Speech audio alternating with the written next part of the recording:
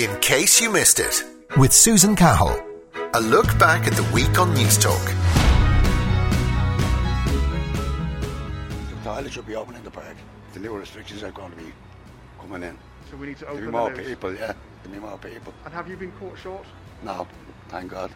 And what's the tip? Just don't drink beer and don't drink coffee or tea. And I'll tea, yeah, I would drink tea, don't I? Yeah, make sure you're near a loo. Before I leave the house, yeah. Definitely more public toilets should be open. My sister's in Kill, County Kildare, and I haven't seen my nephews, so I'd like even maybe just outside Dublin as well, maybe. Are you frustrated? Are you willing to go that extra mile, or have you had enough? To be honest, I've had enough. It's been a long year, you know. Well, I'd say for men, we can duck and dive if you have a space that is away from the community. Women who are pregnant, how are they supposed to hold a bladder? I mean, at least sometimes, maybe 9 times out of 10, we'll hold it. We get that, and I get exactly what you're talking about, because it's happened to me. And when you've been caught short, what do you do? Where'd you go? I'd go down to a couple of friends of mine that had, down back lanes, had the mechanics. And I'd ask them, could they use that? Mind you, mechanics' toilets are fairly dirty. But, you know, at least there wasn't... Better than nothing. There you go. And yeah, and you know what, that's a very big issue what you talked about there. And like, and it hasn't come out, and I remember saying that last year. The lack of open toilets. Yeah, and like, especially with pregnant women, pregnant young girls for the first time and stuff like that. Like, they need to relieve themselves, you get me? Henry McKean reporting. Hello and a very good morning to you. Now, while some of us are getting lazier during lockdown, others have never been so productive. Take a listen to this.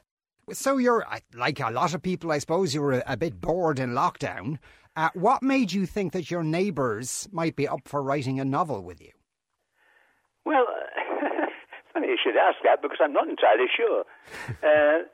I was certainly pretty well fed up with the lockdown, and I was sitting one day looking out into the distance, and I started to think of all things of a children's game called Consequences, which is a Victorian game for 7-year-olds, which I used to play as a child. It's all to do with adding bits to a story, bits of a story or bits of a drawing. And all of a sudden I realized a book could be written this way, that someone could write the first chapter and then pass it on to a second person who could then write the second, who could then write the third, who could then write the fourth, could then write the fifth, etc., until you got to the end, which is what we did. I asked my neighbours, and I was really half expecting them to say no, but everybody took it on enthusiastically.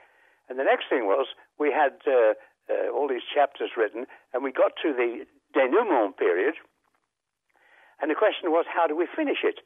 So I said, well, let's all write the last chapter, and we'll pick the one most suitable to go in the book, which is what we did. And then subsequently, it seemed such a pity not to use the stuff that had been, other stuff that had been written.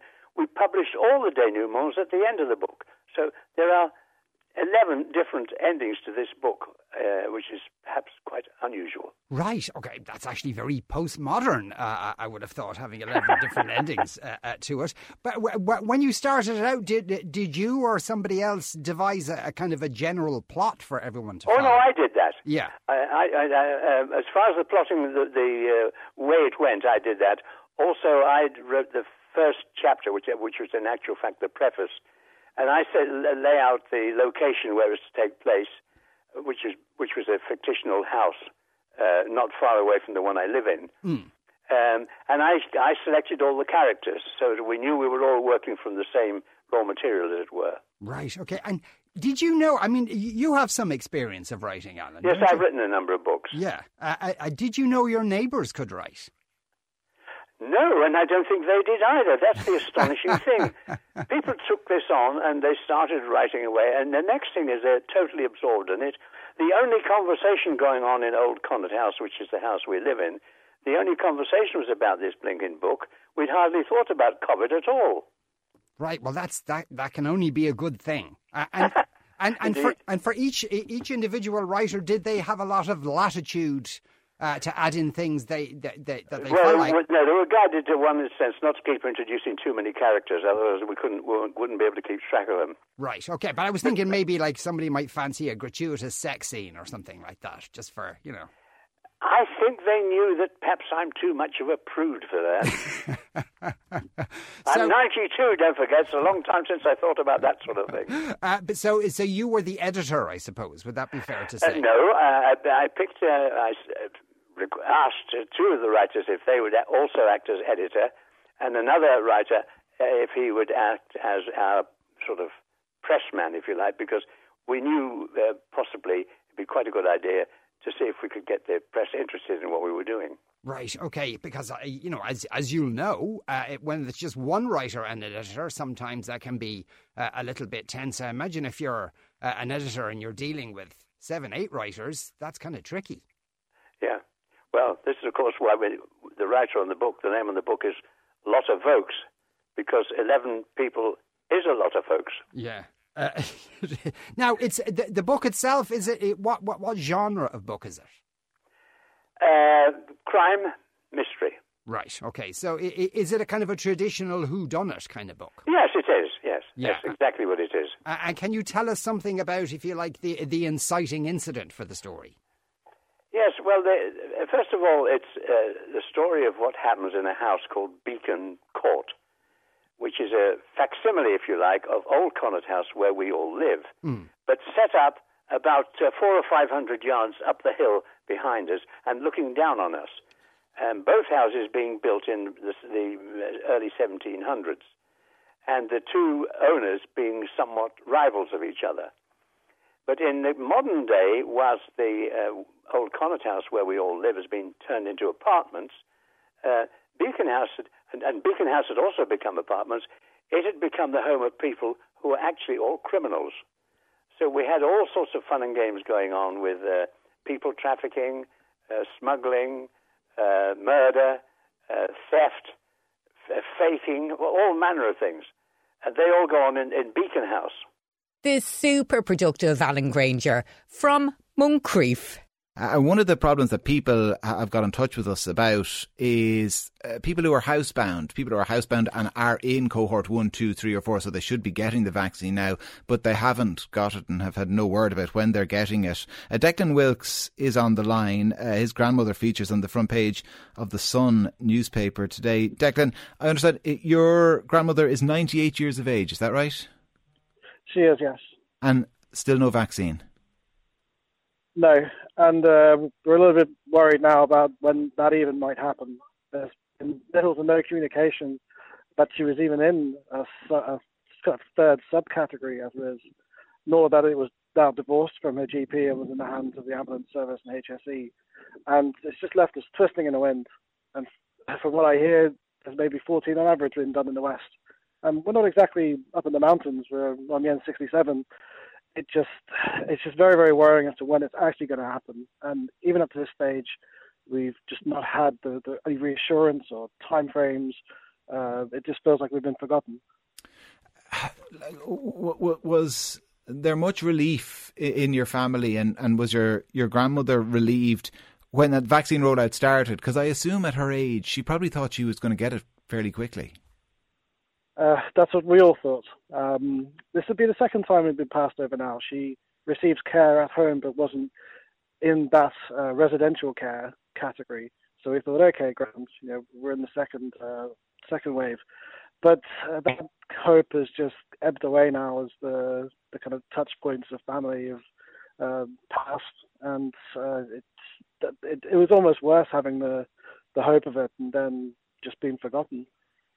And when you want to find out where you are, where your grandmother is on the list and when she might get it, I mean, who do you call? You talk about kind of falling between two stools or twisting in the wind. Who do you pick up the phone to? You tell me. It's been that shoddy in terms of information that we haven't a clue where to go to. When we asked our GP, she said contact our TD. It's exasperating. I've contacted the HSE back in January, what's the kind of roll call of this? And they directed me to a PDF which had no mention of the housebound and had no mention of anything to do with care received at home. It's just been completely fallen between the cracks, evidently now, as people are speaking up. And is your grandmother worried? Is she anxious? Is she frustrated? How is she taking it all? She's depressed. I think it was when she kind of saw the president on TV, she just kind of nodded her head and sat back in her seat and said, I'd been forgotten. They made it tough stuff, this generation, but after the whole year we've had to get to this point where there's hope and just be completely absent in the minds of our leaders or our decision makers, it's left her in a bad place. And I didn't want to be having this conversation with you on radio. I don't want to see my grandmother on the front of a newspaper. No one does, and we're not the only ones, as we know. But who do we talk to? How else do we get people to pay attention to this forgotten group who I'd argue are probably the most vulnerable of the vulnerable? Stuck at home in that cohort with no one to advocate on their behalf and no one to call them and reach out. God, it's awful to think of her depressed about it, Declan, I have to say. And it was seeing the president getting vaccinated on the telly that was a turning point for her. It just kind of hit home. It was symbolic. I mean, obviously, the president gets vaccinated. That's fantastic. That's but, good story. It just, but it just kind of crystallized like that happening. And Wednesday's briefing that we've done that cohort. Let's move on, with no mention of the housebound whatsoever. That's just left us all quite empty. There's just an all too casual attitude to this. I've seen some of the reports from whoever HSE is in charge of this saying, we're going to start in Dublin and then we're going down the south. It's not a roadshow. It's not a tour. It's very important stuff. So they just need to get a grip of this and step up big time. It's not a moonshot. People every year get their flu vaccine at home by a nurse. Yeah. It's just it mind boggles. Some strong words there from Declan Wykes. From the Heart Shoulder with Kieran Cuddihy. First time, Kieran, loads and loads of texts coming through, including the immortal line that I don't know, some texters have to add it in, some listeners. For once I agree with you. Yes, good morning Shane and Ciara. For once I agree with you. The vaccine priority list was developed to vaccinate those who are at highest risk of dying if they get COVID. Absolutely right. Then move on to those at next highest risk of dying and so on. It was not designed to prioritise those being exposed to or worried about getting the virus, because we all are, or indeed those who see themselves as the most deserving for whatever reason. All the world medical research has shown that age is the single biggest risk factor for death from COVID infection. So cop on, people, so says Connor. Connor's dead right, of course. Another listener says, I would be so furious if I got long COVID as a result of being in a class with 34 11-year-olds packed into a class. The threat isn't only about dying. Another one says, I am a teacher, I'm in my 30s and I couldn't be any happier with the new vaccine rollout plan. I don't worry for myself, I worry for my older relatives. Vaccinate people at risk of becoming extremely ill from COVID rather than those who are just at risk of getting COVID and recovering. Regardless of what our unions say, I'm happy. Why do teachers, says another listener, feel they are more exposed than supermarket workers? If they pull a stunt over the change in the vaccine rollout regarding allowing first-year students back, I'd be livid. Shane and Ciara on News Talk Breakfast. Jackie Foley is on the line with us here at Lunchtime Live from Cork. Jackie, tell us about the tweet you posted last night. Hi, how are we doing? Good. I suppose I have a teenage daughter, and I've noticed for quite some time that the concept of taking or making a phone call was just taboo. And she'd rather communicate with, in any other way, whether it's text, Snapchat, anything, rather than put herself through, and it was an ordeal, put herself through even making a call to a family member, ringing a takeaway, anything. So it's something that's on my mind, and I to be honest, I was associating it with young people, and I was wondering, was it a lack of confidence? And I suppose it was out of concern, because I was saying, if it's a confidence thing, how will they cope with, face to face? And I got the impression that it was being put on the spot. So I put up this tweet just saying, does anybody know why a lot of teenagers will avoid talking on the phone? Do they think there was a confidence thing, and the concern around the level of communication skills? Yeah. And I was amazed at the response. I saw your tweet actually, and I myself was surprised at the response, because it's obviously something that a lot of people, Jackie, have noticed and maybe just hadn't talked about. Oh, and I mean, first of all, the level of the response was incredible. And, there were some fantastic and insightful responses. Everything from, and the age group, it certainly is not an issue that's confined to young people. As a matter of fact, I had a gentleman at 85 years old saying, like all his life, he's been anxious around calls.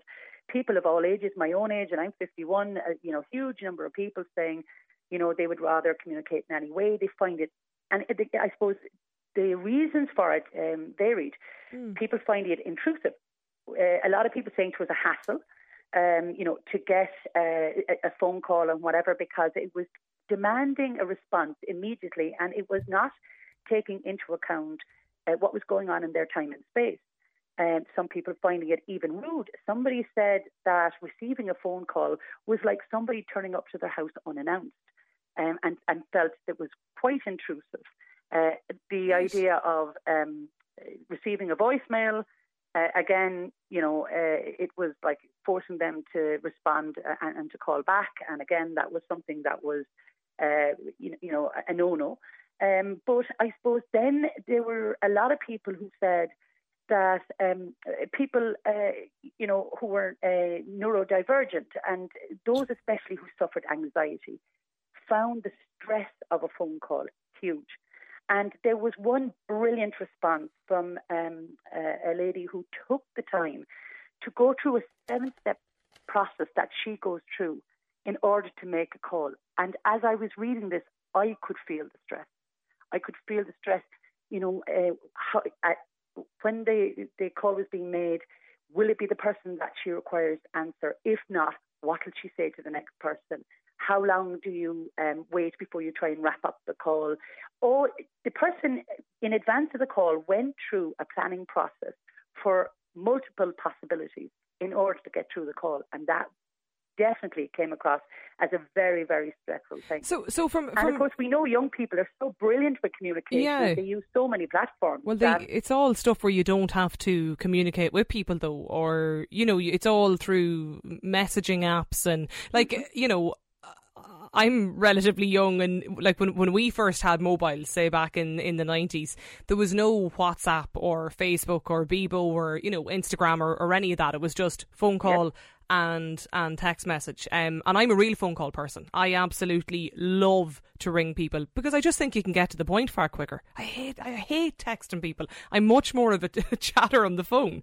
But I wonder with younger people now, and when people that don't like communicating with people on the phone, is it to people that they don't know, or is it like, do they ring their friends, or is it just maybe in a work instance, or maybe if they're ordering something or they need to check something? Is that when they don't like doing it? Well, it seems to be across the board. Some people say socially that they might make a call, but again, it's prearranged. There seems to be absolutely a no-go on this spontaneous pick up the phone. That they will receive a call if somebody contacts them in advance saying, when is good for you to receive a call from me? And then they can prepare for that. But this thing of the phone ringing and then picking it up, is just not an option. Right. And even socially, that's the case. And they use so many other platforms in the same WhatsApp. They also, what seems to be really popular is the idea of them leaving, sending these voice messages. The voice notes. Yeah, I'm not as big a fan of them now.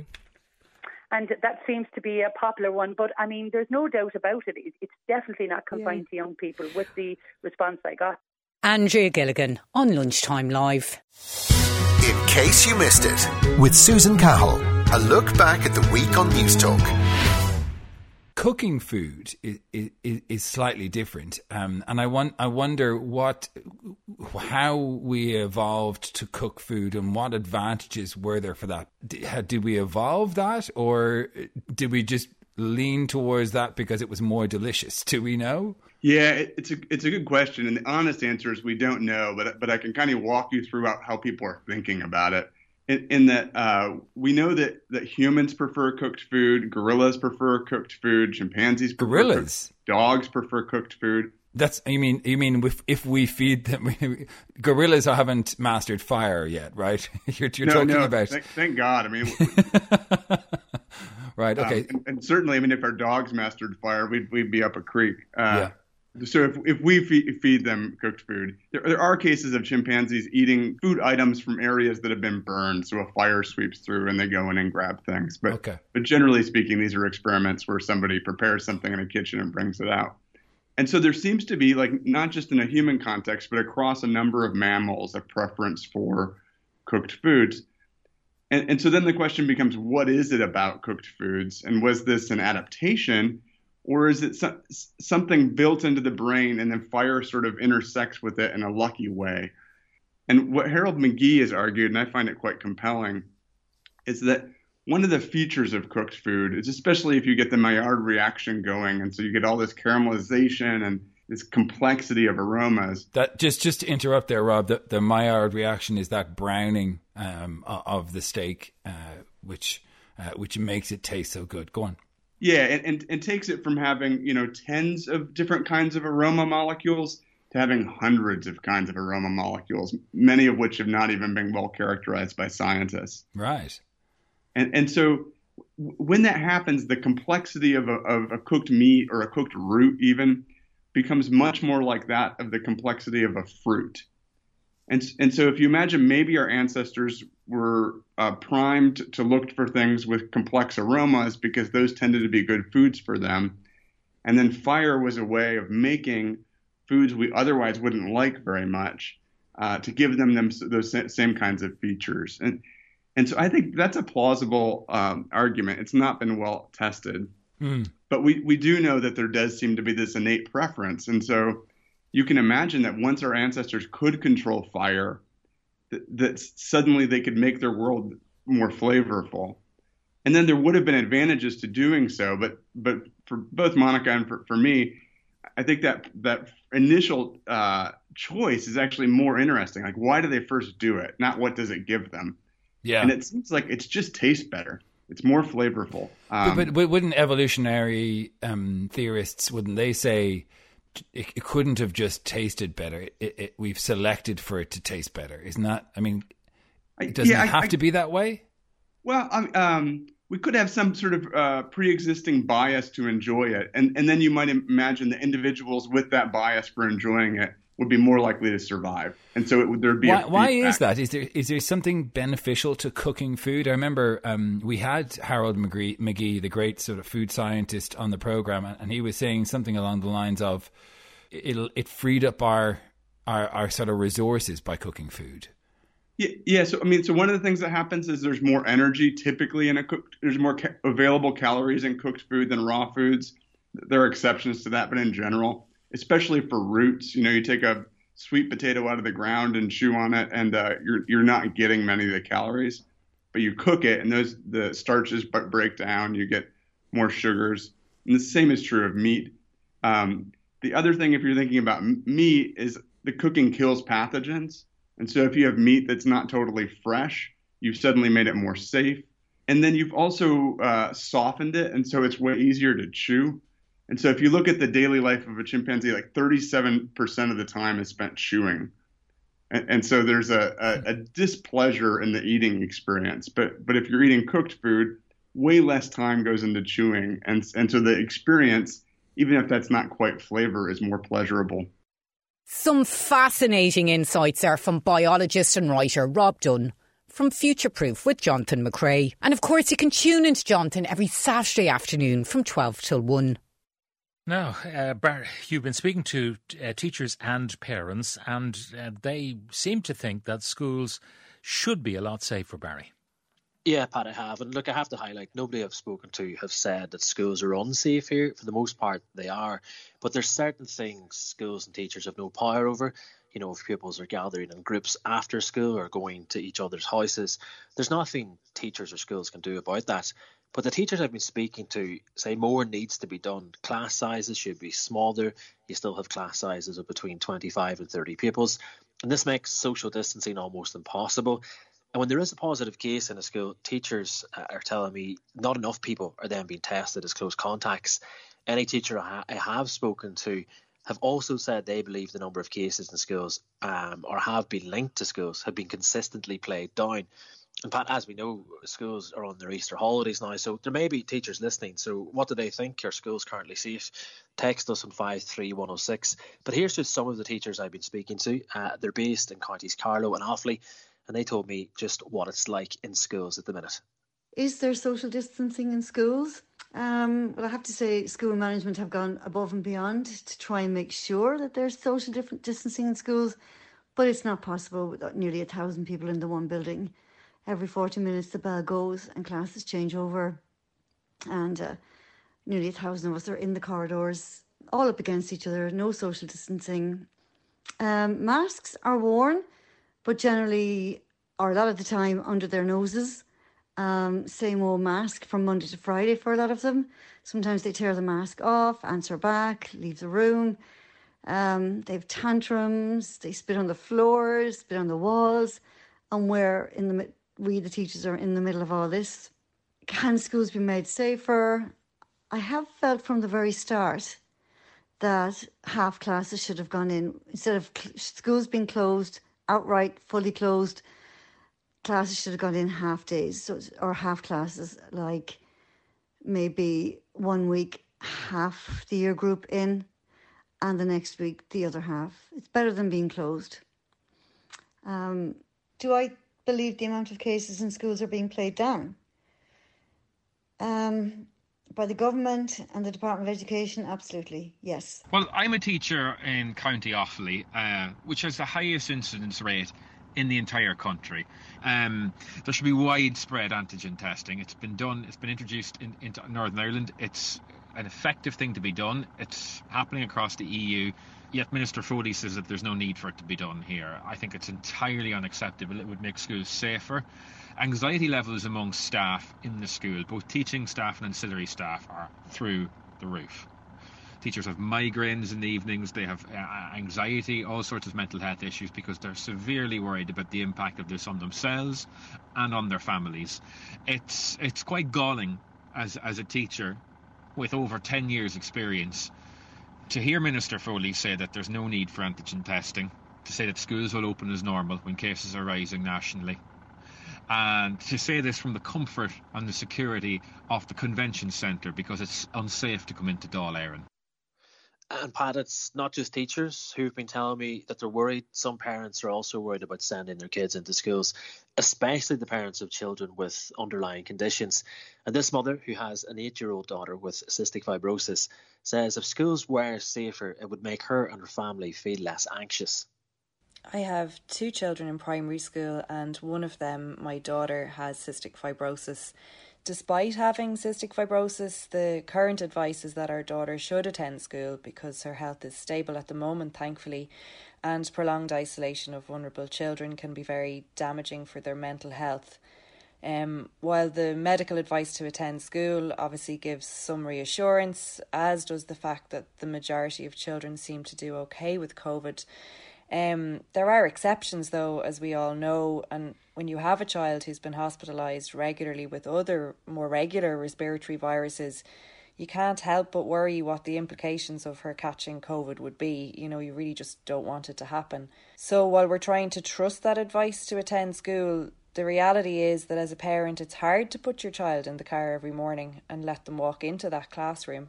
Barry White reporting for the Pat Kenny Show. Now, Off the Ball this week featured a very special interview with the great Liam Griffin. Here's John Malloy. What about faith generally? I was listening to you and you were saying even back in the Wexford days, before going out on the pitch, everybody might say a prayer. So is faith, has that been a big part of your life throughout? Yes, my parents were very religious, to be fair, and I'm a practicing Catholic, and I'm actually proud of it. I had a phone call from a man 2 days ago, Walter Gallagher, and we talk about the clergy and all the things. 50, 62 years in Africa, absolutely get a life to it. Maura Galloway's sister fought with Imelda Marcos in the Philippines, went up and wound up back out in Chile, helping, the underprivileged. All of these wonderful people that came from a religious background that were my next door neighbours. I was lucky. I grew up in a terrace of houses where we were in guards' houses. And we lived in each other's houses. If I was hungry and my mother was out, I went next door and grabbed the bread and just had bread and jam on my back hurling again against the wall. It was an amazing kind of but they went off to do that. So I would say that I was obviously inculcated with that. and it was a great example. And you know what? It hasn't done me any harm. And yes, we didn't scream and roar in the dressing room going out. We knew what we had to do before we went out. We did well planned. And we were in the dressing room just before we went out. We said, right, let's say a prayer. And thank God we're here. And thank God for the opportunity. And it wasn't anything that, that anyone rejected. Some of those lads mightn't have a belief in the world. But you know what? It certainly was something that I felt we'd taken care of physical fitness. We'd taken care. I knew we had what we'd done on the training side. We'd taken care of all of the mental side. We'd brought in a psychologist when it wasn't normal. We had done all our stats. We knew what we were doing. We knew what was the best we could possibly be. We had followed a fellow called Shooter Bumper on the training manual of when he was leading the world leader at the time. We'd covered all of those things, endurance, speed and strength. We'd done all of that. So why wouldn't we take care of the spiritual side? Because, why not? We had done everything else, so why not? And it wasn't tokenism, it was genuine. And I believe it helped us. I do. And I believe it helped me. I remember the night before the Ireland final, I went to Our Lady's Island, which is a place not far from me, which is a place of pilgrimage in Wexford. And I went there when I knew there'd be nobody there. It was going to get dark. And I sat down on a bench. The sun was going down and I have to say, I sat on the bench and I never felt so calm in my life. And I made up my mind that I was going to be the calmest man in Croke Park the next day. That was my goal. That's what I was going to do. I had to keep my head, despite the crowd, despite everything else, and not be distracted. That was my job. It wasn't that I was going to Croke Park. I had a job to do in Croke Park. I needed to focus. What's the job I have to do? And now I'm a 1 in a row All-Ireland winning manager. Okay. Don't get overcarried away with your achievements. 1 in a row is all it was. So I feel a bit of an imposter when you're talking about the Brian Cody's and all these fantastic managers, and Sean Boyle and Mick O'Dwyer and Kevin Heffern and Jim Gavin and all those fantastic managers that have done that for so long. I bow the knee to them every time. They're the men. Joe Malloy and Liam Griffin from Off the Ball.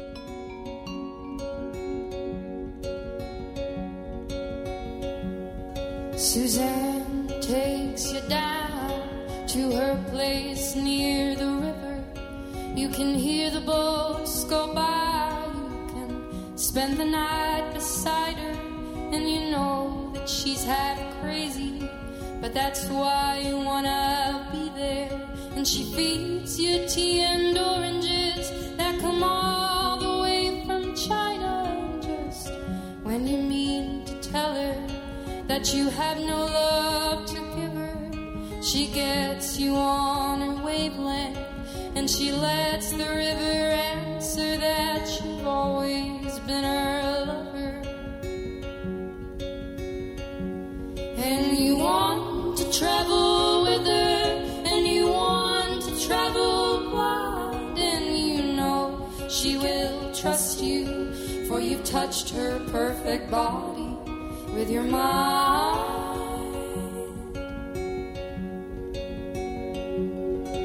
Now Jesus was a sailor as he walked upon the water, and he spent a long time watching from his lonely wooden tower, until he knew for certain only drowning men could see him.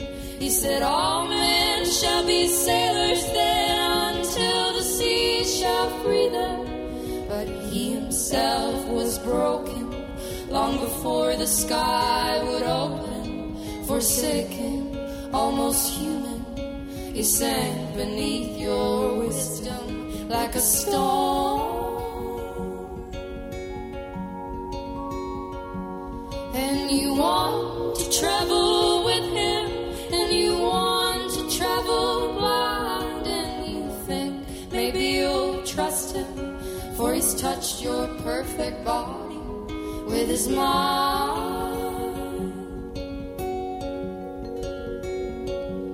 Now Suzanne takes your hand, and she leads you to the river.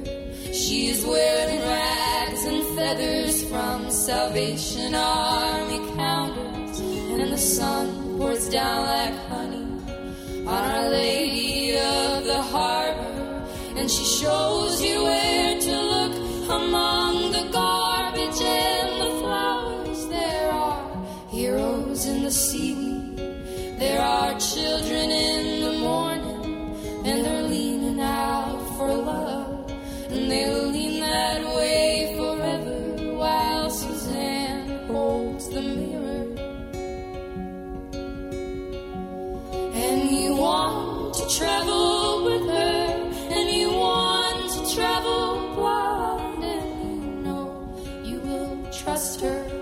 for she's touched your perfect body with her mind. The wonderful first aid kit as heard on The Tom Dunn Show. In case you missed it, with Susan Cahill. A look back at the week on News Talk. Ballymun's a great community. Ballymun's a great community and always is. What can you do when we're with COVID? Like, you can't do anything. There's nowhere open. It's affecting all the kids from younger age up. Open crack cocaine dealing. Why has it become Sell commonplace? what you want. Here, listen. Don't take it. Sell what you want. Do what you want. Stop it.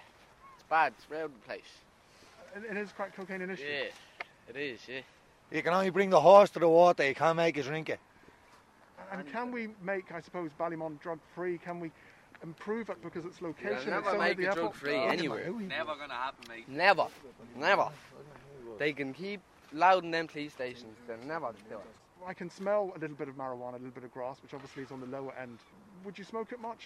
Every single day, but every day. Every single day, all day, every day. And would you see it a gateway drug? Man, just smoking, know what I mean? Chill out, have a laugh with the boys, know what I mean? Keeps us calm, know what I mean? Get stressed out, have a joint, you're fresh. Feel like smashing someone's head in and fresh. have a joint. No, I mean, you just have a joint and then you're fresh. And do you worry about crack cocaine? Don't give a rat's about that, bro.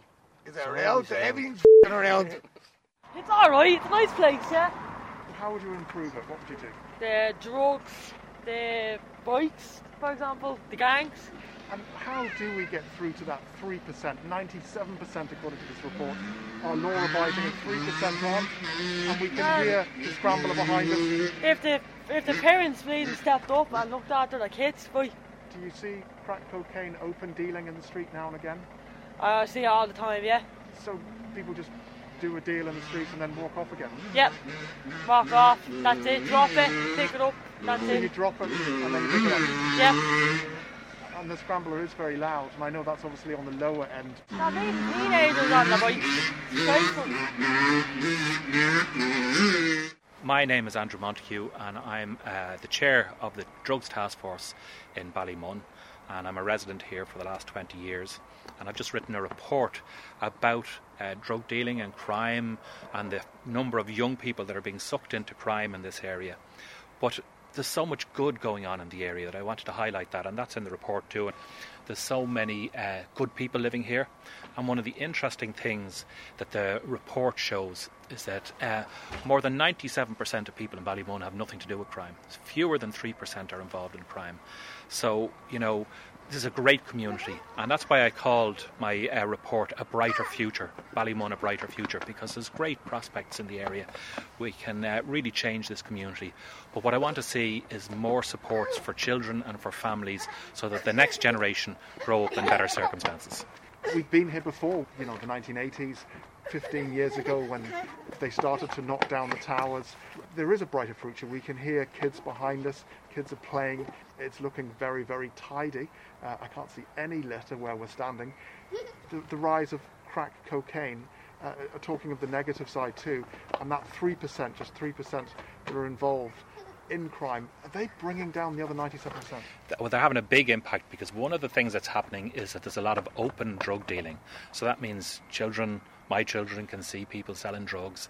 And it's not just the drug dealing, it's the violence that goes with it. People getting beaten up on the street, pitch battles at times. So that's the thing, that's having an impact on everybody, and people then are, you know, sometimes they're embarrassed to invite family and friends over because they're afraid of what might happen outside their door.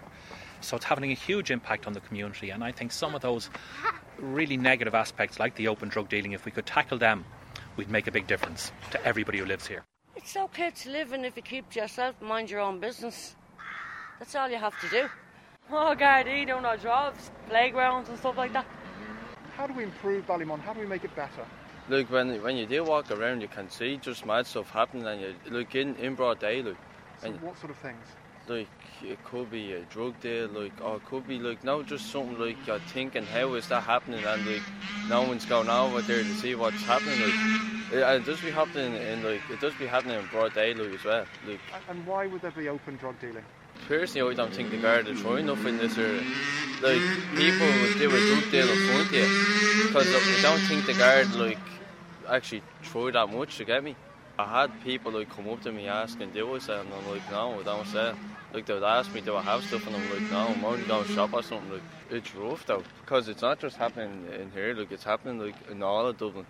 So it's not just Ballymun, but it is mostly like coming from Ballymun, because like, it is a bad place to live, and being honest, but just have to deal along with it.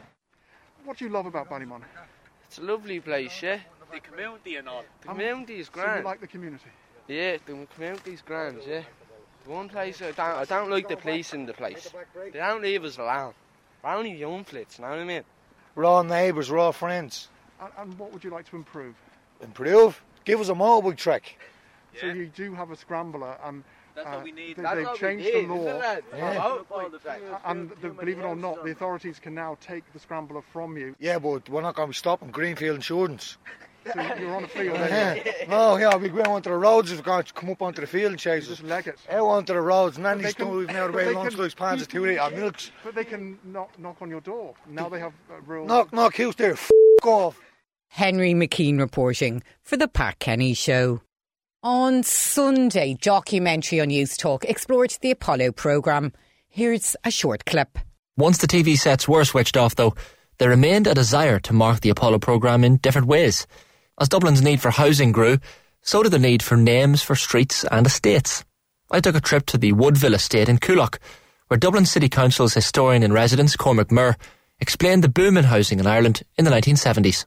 Well, I suppose before the 50s and 60s, this was pretty much green fields, farmland. There was one or two houses, big farms. But there was a huge housing, public housing growth in the 50s and 60s. And this transformed pretty much overnight. So you had loads of 5-bedroom houses, 4-bedroom houses, 3-bedroom houses built over a very short period of time. That is what happened to Coolock and Artane and Edenmore and Raheny. All of this area just became a huge suburb of Dublin with thousands of houses pretty much overnight. Most people that live here now have done so, or their family has done so since these estates were built. So they've actually, most of them have actually good memories of living in the tenements in Dublin. Living in apartments, not having space, and then going from a situation of having no space to having 4 or 5 bedroom houses. They didn't know what to think of the situation. They also lacked amenities though initially. There was schools had to be built, churches had to be built, transport had to be arranged to get into town, grocery shops, entertainment venues. So that took a while to get all of those amenities in place after the houses were built. So they missed some of what they had from the old days, particularly close to the city, but they definitely loved the space and the bathrooms and toilets and all of these luxuries that they never could have dreamed of before. Well, obviously, with all of the new estates being built around the area, they had to get names. And this is called Woodville Estate. So many people said it should be Woodville Court, Woodville Green, Woodville Close, all of these names. However, someone decided, look, this was just after the moon landings of July 69. And someone decided, why don't we call them after the first successful mission to the land on the moon? And it did get, some people thought it was crazy. Some people call them spacers and moonies, but it did get public support within the community. So now we're actually standing on Apollo Way, and you can see the names, the way they're named as well. So you've got Apollo Way. So Apollo was obviously the module which brought him to the moon. The two people who walked on the moon are Armstrong and Aldrin, and they're called Armstrong Walk and Aldrin Walk. They landed on the Sea of Tranquility, which is pretty much a crater, a grove. So that's called Tranquility Grove. That's just up there, up the road, is it? Just up the road here, yeah. And then you've got Eagle Park. And obviously the Eagles landed, Eagle parked. Now they actually had a Collins rendezvous, but they had the rendezvous with him, Aldrin and Armstrong afterwards. But they actually decided to change that in 77. So not only did Michael Collins not to get to land on the moon, he also had the state Collins rendezvous that was actually removed in 77. They had tried, some people had tried actually to remove all the names. They wanted more normal names like Woodville Court, Woodville Close, and so they had a poll, And 4 out of 7 ratepayers had to change a name, but the only one that changed was Collins Rendezvous to Woodfield Court. It is a funny story in many ways. You've got Apollo Way and Aldrin Walk and Armstrong Walk right in the middle of Coolock. It does raise a lot of questions, and when you talk to people about it, you go, what? What a terrific story from Picking Up Some Dust on Documentary on Youth Talk. OK, I'm going to leave you with now a classic email sent into So You Think You're an Adult. Have a great weekend. I've become so used to my own company in lockdown over the last year that I no longer hold in the farts and I let rip at my leisure. I've completely stopped considering if there might be sounds or smells released with any that I do. However, I had a moment of realisation that I was just farting as I pleased the other day when in the supermarket while in a queue. I just farted. It was loud. I took no notice until I looked around at several disgusted faces. How did you know? They should have been all wearing masks. Then I realised what I did and went completely puce. I was stuck in the queues, had to stay where I was. Otherwise, I would have legged it. Is anyone else doing this? How have I lost 37 years of being polite and considerate to 1 year of living like an animal? I'm quite shocked at myself. Have others lost manners in the lockdown? Please tell me I'm not the only one. In case you missed it, with Susan Cahill. A look back at the week on News Talk.